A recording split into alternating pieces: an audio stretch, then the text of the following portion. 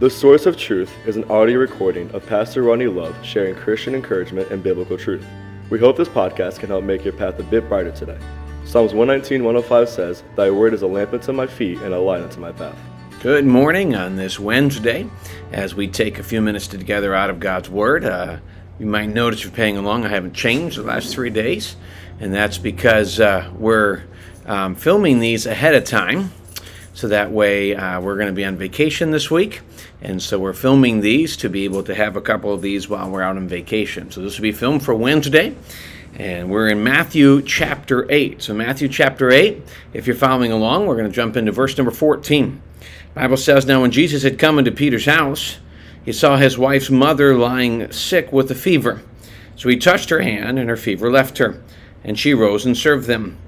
When evening had come, they brought to him many who were demon-possessed, and he cast out the spirits with the word and helped all who were sick, that it might be fulfilled which was spoken by Isaiah the prophet, saying, He himself took our infirmities and bore our sicknesses."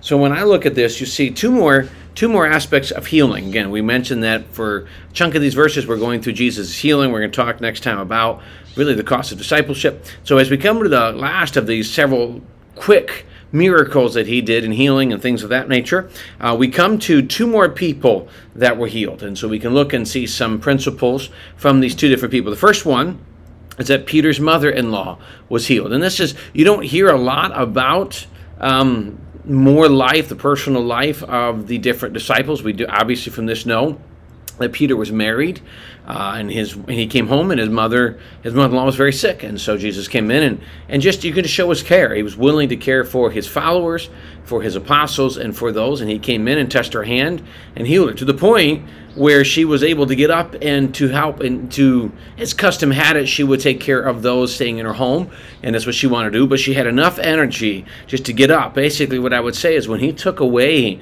that illness and he took away that discomfort, it was gone, and she was able to get right back up and be able to go. So he took away, it's not like, hey, you've been healed, it's going to take you a day or two to recover. She was completely healed. And so you see a lot of the completeness of what he was doing.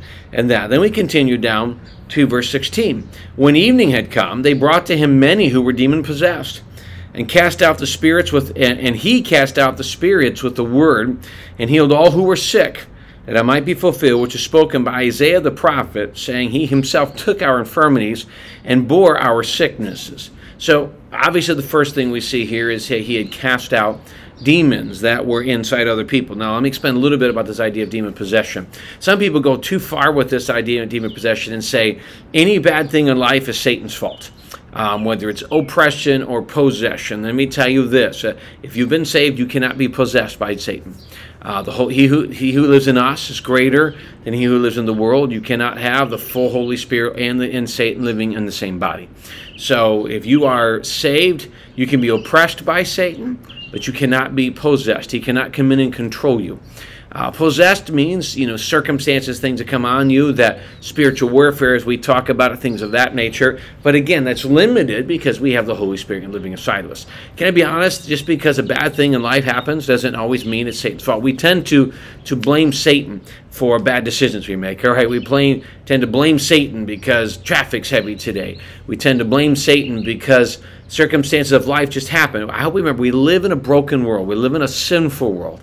And because of all of those things, we've got to make sure that it's just life. This is just the way it is. Like, so, when you get sick, sometimes, it's satanic. Sometimes it's just the fact that we live in a world where there's sin. Sometimes we live in the world, I've had friends with cancer, I've had family members with cancer, and you say, what is God doing? Well, God's allowing life to continue. Now, yes, we sit back and say God could have stopped it, God can heal it, and that's where we do have to learn back and sit back and trust. But we get back to this idea of the demon possession. Demons have, let me just give one more thought before I go back to the verse. One of the things a lot of times I hear people say is that what we see is this battle between Satan and Jesus. And hopefully, or we know that Jesus wins in the end. What the problem I have with that phrase, I used to say that, and then I read this and I thought it was a pretty powerful thought. Too many times we say this is between Satan and Jesus as if we put these two on the same level. Jesus is God. Satan is a created being created by God. Jesus is omnipotent, omnipresent, omniscient. Satan is not any of those things. While he will live forever as a supernatural being, he's not everywhere at all times. So he can't read your thinking. He can't read your thoughts. He doesn't know your motives. That's why when it says he goes around as a roaring lion seeking whom he may devour, he's watching you and he uses your actions. But he's not the one watching. It's probably a demon, because Satan can't be all places at all times. And there's a pretty large army he has, and so that's how he does it. So please don't place that level. And I say that because here's what we're going to see. In the passage, he came with him, a demon possessed. What did he say? He cast out the spirits with a word. I love the fact that from creation to casting out demons, that Jesus just used words. He spoke us into existence. He spoke creation into existence. He spoke the demons out of these bodies. Why do you say that?